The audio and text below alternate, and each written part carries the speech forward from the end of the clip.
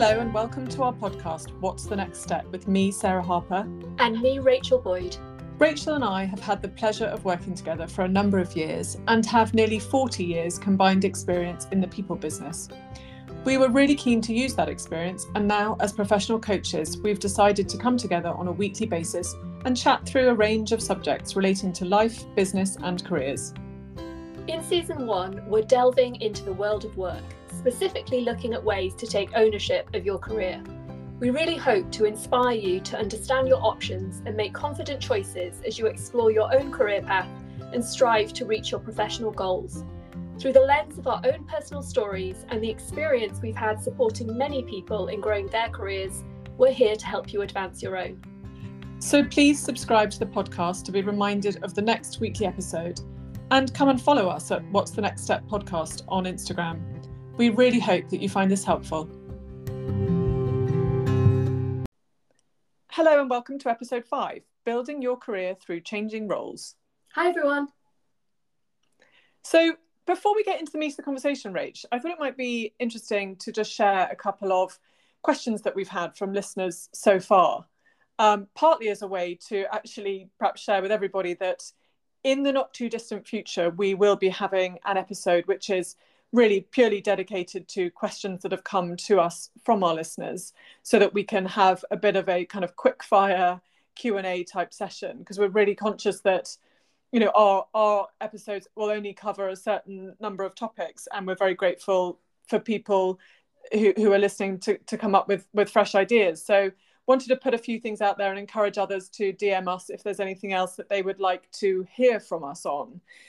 But just to give you a sense, Katie shared some thoughts and questions with us on how, more specifically in a very small organisation, you know, you can really help as a manager, you know, your team, which may be, you know, a handful of people, how you can really help them think about, you know, accelerating their career and advancing particular aspects of it, which I thought was a great question.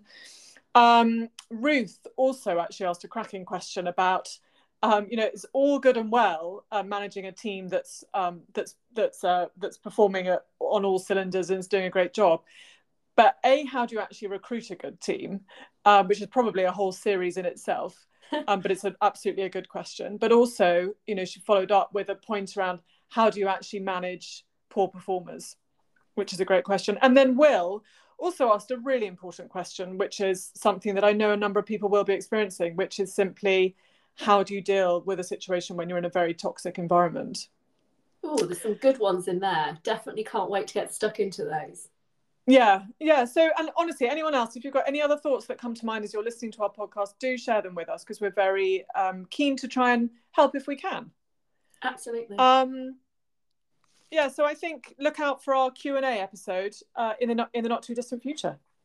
Yeah, and the other thing I would share as well is we've really, really appreciated some of your lovely feedback, and it's so great to hear that so many of you are actually listening on a very regular basis. I guess the one thing, and we know that some of you have already been doing this, but the one thing we'd really encourage you to think about is, if you really resonate with any of these topics and you think others might benefit, so whether that's your teams, friends, other connections, feel free to let them know. Share it with them, encourage them to listen along, come and join the journey with us, because we just really want to help as many people as possible. Absolutely.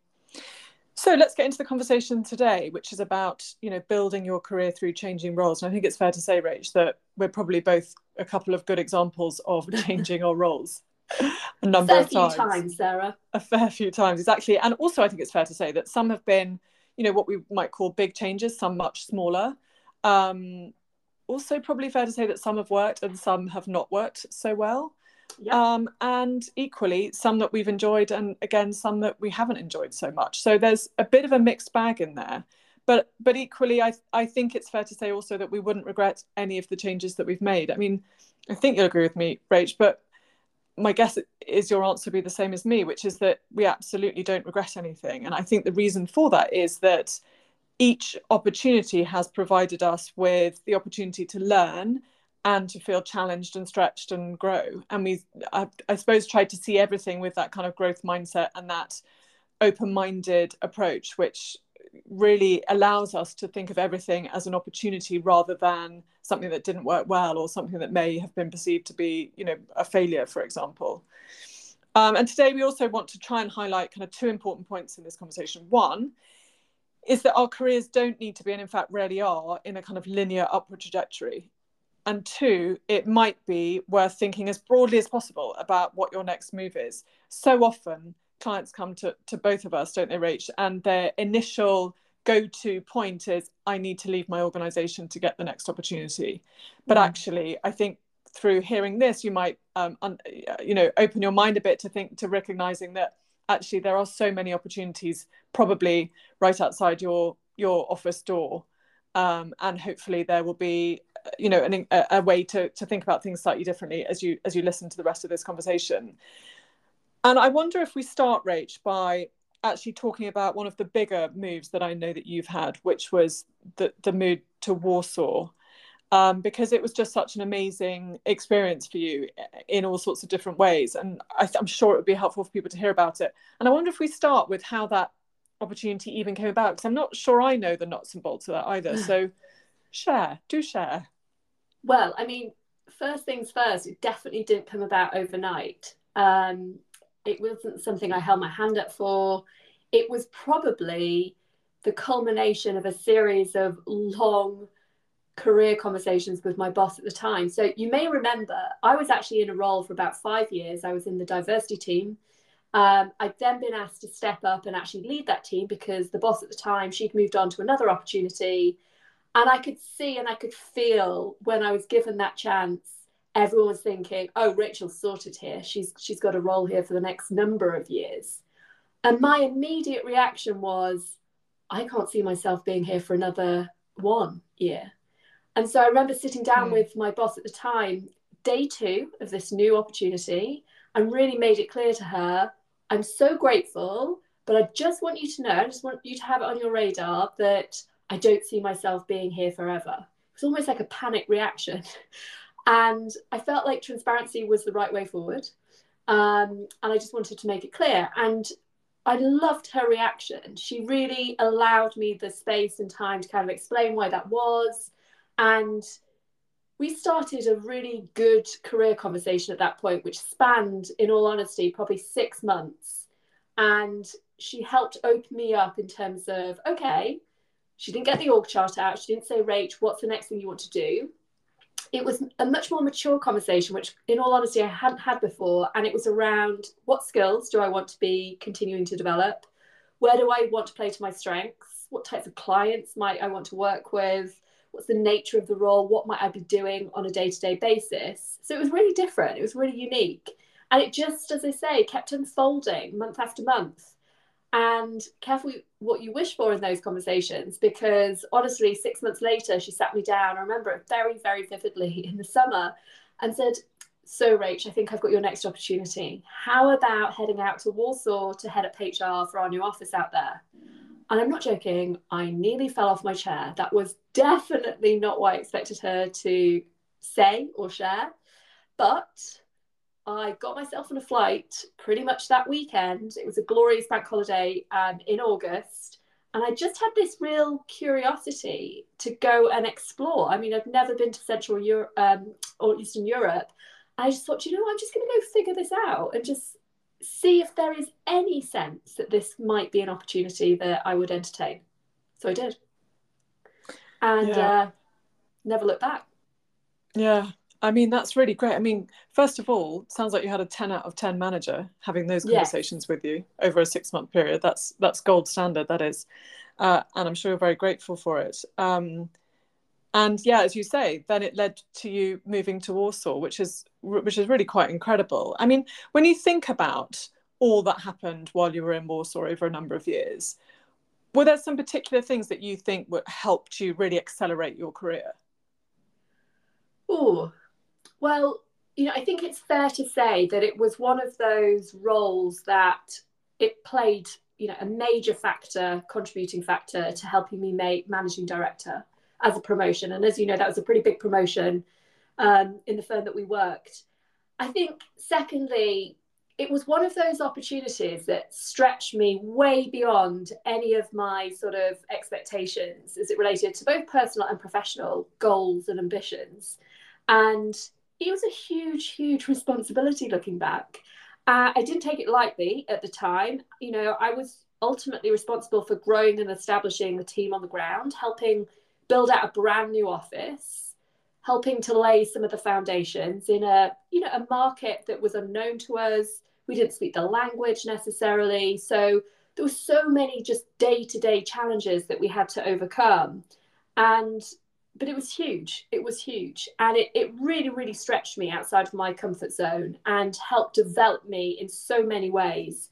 But I guess coupled with that, it was such a big strategic priority for the firm. And so as a result of that, it put me in front of a lot of senior stakeholders at the time. There's a lot of interest, and the spotlight was firmly on growing this office in the region. And so as a result, you know, we often used to see senior leadership coming through the office on a week over week basis. And inevitably, when you're growing an office, probably one of the top agenda items is the people. And so, you know, as a result, people certainly wanted to speak to me, wanted to really understand how we were thinking about the strategy, what were some of the challenges, how could they help. And so it really gave me access and exposure to a group of individuals that, in all honesty, had I stayed in London in a different role, I probably wouldn't have had access to. And so it helped me expand my network pretty quickly and get in front of some pretty senior people pretty quickly as well. So I think they were all massive career accelerators. But I also think the fact that I was willing to take the risk, it was probably an opportunity that many people weren't necessarily holding their hands up for or queuing up for, because it was a risk. You know, you were moving your personal life to a country that, you know, it wasn't immediately obvious for me to move to Poland at that point in my life or in my career necessarily. And so it was a risk. And I had to jump in, you know, wholeheartedly as I did. And it ultimately paid off. So I think the fact that I demonstrated my willingness to take those types of risks set me up for success, not only in that opportunity, but then I noticed in years to come, when different things were coming up or bubbling up, people always knew that Rachel was someone that would be willing to at least look at it and entertain it. Yes, absolutely. I'm absolutely sure that you had that reputation. I mean, just listening to you though, I mean, there's no doubt that for many people, I think, as you sort of slightly were suggesting, that opportunity in Warsaw would have just felt too overwhelming. So good for you for absolutely, you know, embracing it and stretching yourself. I mean, how do you feel that you did make the most of it? I mean, it was tough. I'm not going to sit here and say that transition was easy. And you know, Sarah, it definitely wasn't. I think, you know, I had to prepare myself for it because I knew it was going to be a stretch. I knew I was going to be really pushed and stretched in so many different ways. But I think one of the first things that I invested in was my mindset. So I actually did get a coach. I don't know if you know this, but I did actually work with a coach pre going to Warsaw to help me really refine my own thinking about what type of leader did I want to become when I stepped into this role, and almost like preparing me from a self-belief perspective that I could do it, and anticipating what some of those challenges might be and how I might work through them. And I think that was huge. It was a major transition. And so the fact that, you know, I personally invested in myself, I think went a long way to steadying me for when I actually did face some of these particular challenges on arrival. So that was definitely number one. And I'd say that to anybody. If you're going through a transition at work, you're changing roles, you're moving country, whatever it happens to be, a coach can always be very, very helpful for that transition. But I think the second thing was, and I do this a lot, the good old 100-day plan. And I found it particularly helpful at this transition point because it's so easy to jump into those types of roles. And before you know it, 3 months has passed and you've achieved absolutely nothing. And I just didn't want to be that person. So the 100-day plan got me very clear quite quickly in terms of a couple of different things. So firstly, relationships. Who were the people that I needed to build relationships with in that very short space of time? Who were going to have a bearing in terms of the overall venture's success? Who did I need to be spending time with? So that's number one. Number two, I wanted to invest time in really understanding the business that I was going to support. So I got quite creative, really, in terms of learning about some of the clients, some of the different parts of the business that were going to be on the ground in Warsaw, and really investing time and attention in understanding what their pain points were, what were they looking to achieve, how could I support them. And so there's a big focus on that. Number three, I mean, who doesn't want to deliver something in the first 3 months? So I got very clear quite quickly as to what could be my quick wins in that 100-day stretch. So what was the biggest noise? Where were some of the day-to-day nitty-gritty issues? If we were to invest in something, what would alleviate some of the pain early on? And they became a combination of my sort of quick wins. And then number four, I was more looking out to the long term. So I used this in 100 days, essentially, and all of the different parts of that to really consolidate what were my observations on the ground, and packaged it up and actually went and shared it with my leadership team and some of the other senior stakeholders associated with this whole project.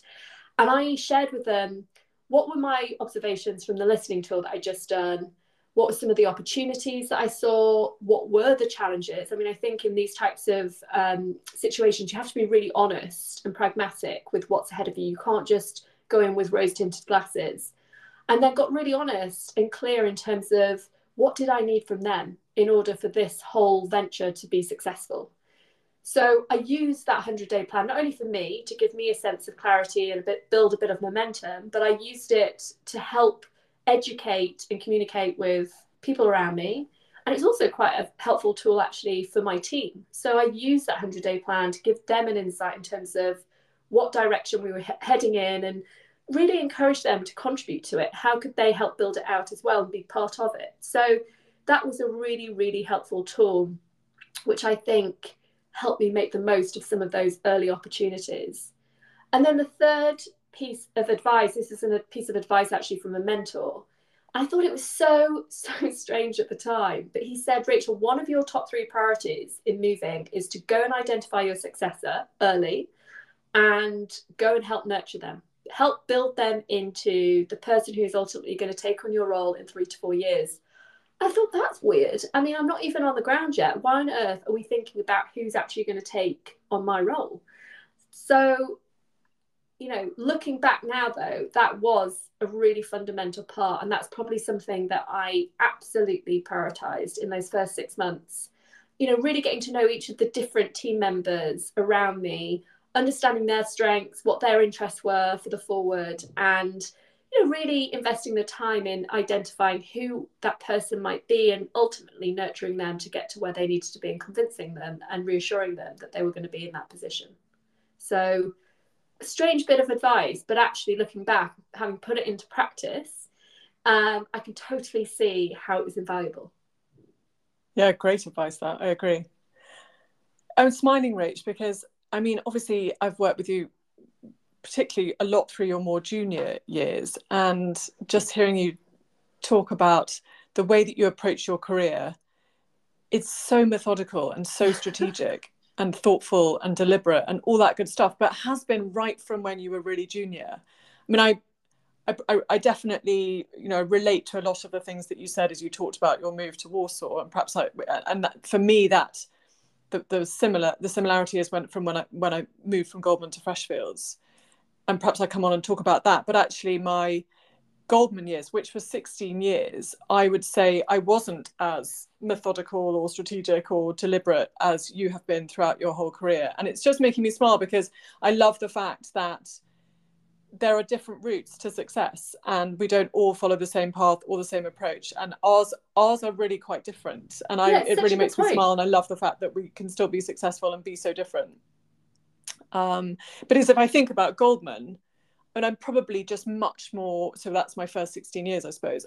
I'm just much more opportunistic and, yeah, generally sort of let things grow organically. Yeah. Which certainly paid off for me. I mean, I had, you know, if I think about when I first joined as a fresh graduate from Bristol University to the senior leader when I left 16 years later. I mean, I certainly went through a number of different roles and had a number of different opportunities that taught me a huge amount.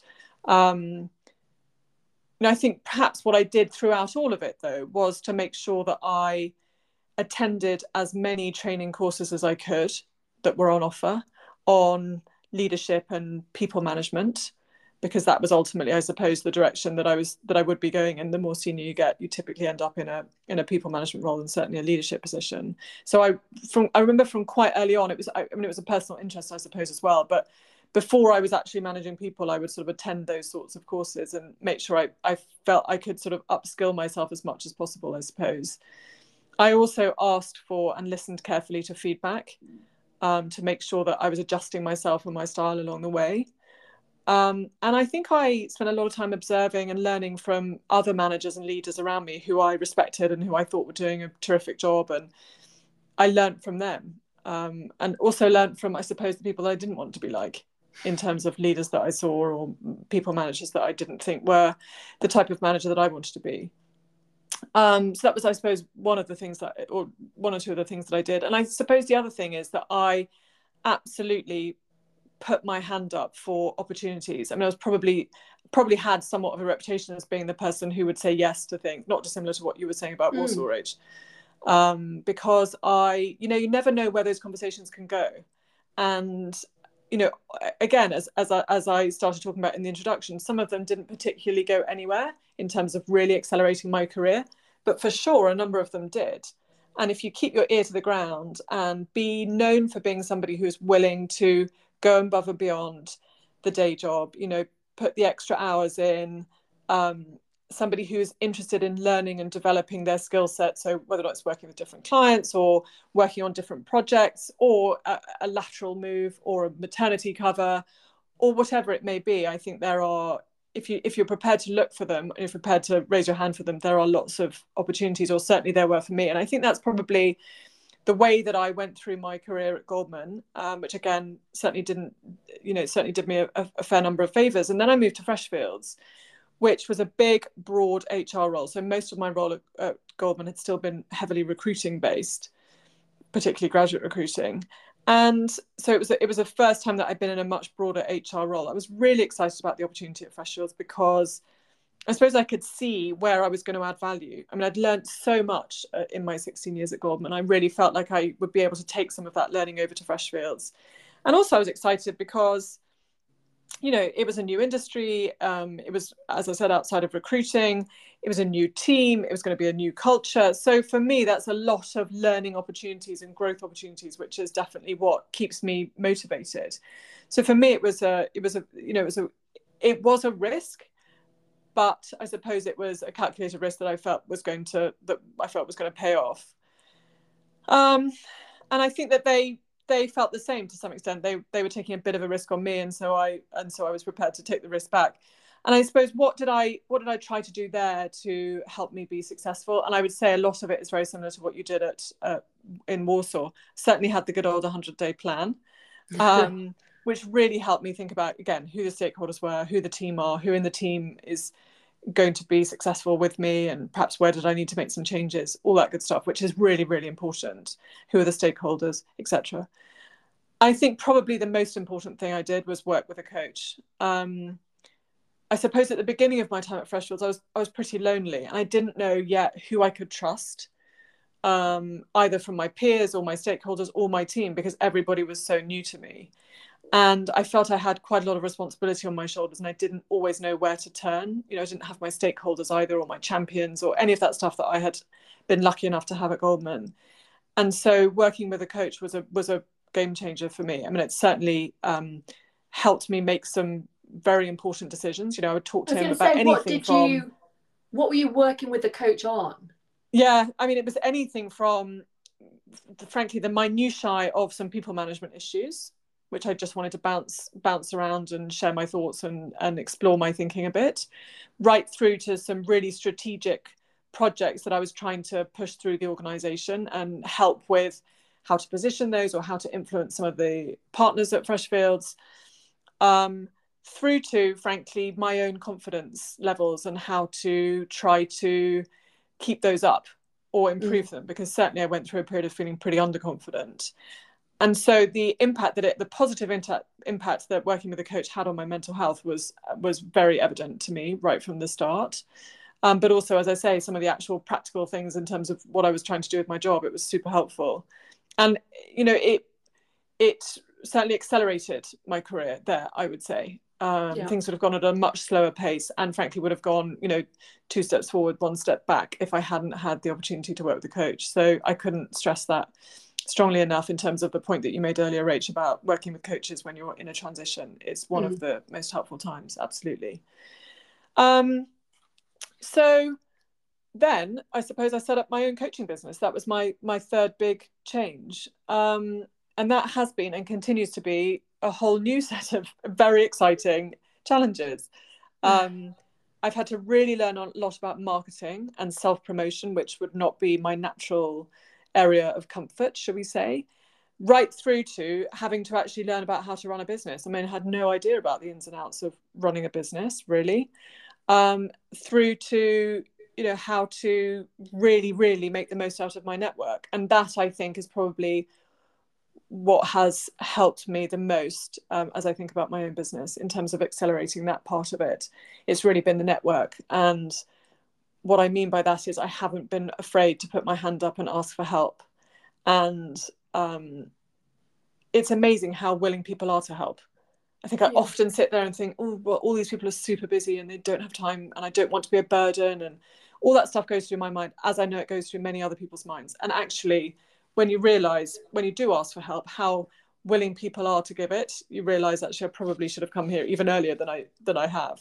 The other point on the network, don't you find that actually sometimes you might be a bit resistant to reaching out to people that maybe you had a close working relationship 3 years ago, but you've not spoken to them since? Yes. But actually, they are sometimes the best people. Yes. And actually, the opportunity to re-engage with people you've worked with 5 years ago, however long, is just so special. And it all comes flooding back. And so I found that really, really amazing, just stepping back and thinking about who were some of those individuals that I've really benefited from during the course of my career, that even if it leads to nothing, just reactivating that relationship in some capacity is super valuable. Yeah, I totally agree. That's a really good point. I wonder if we should talk a bit about where things don't go quite so well. Have you got any good examples, Rach, of perhaps where one of the roles that you've taken wasn't ultimately the ideal one for you? Well, I mean, look, I always agree with what you said at the start in terms of there's always something you can learn from them. So, but that said, probably one of the latter roles that I worked in at Goldman's, or a project at least, it was a big global transformation program that we're involved in. And I would say it was one of those roles that it wasn't totally aligned, I would say, to my skill set per se.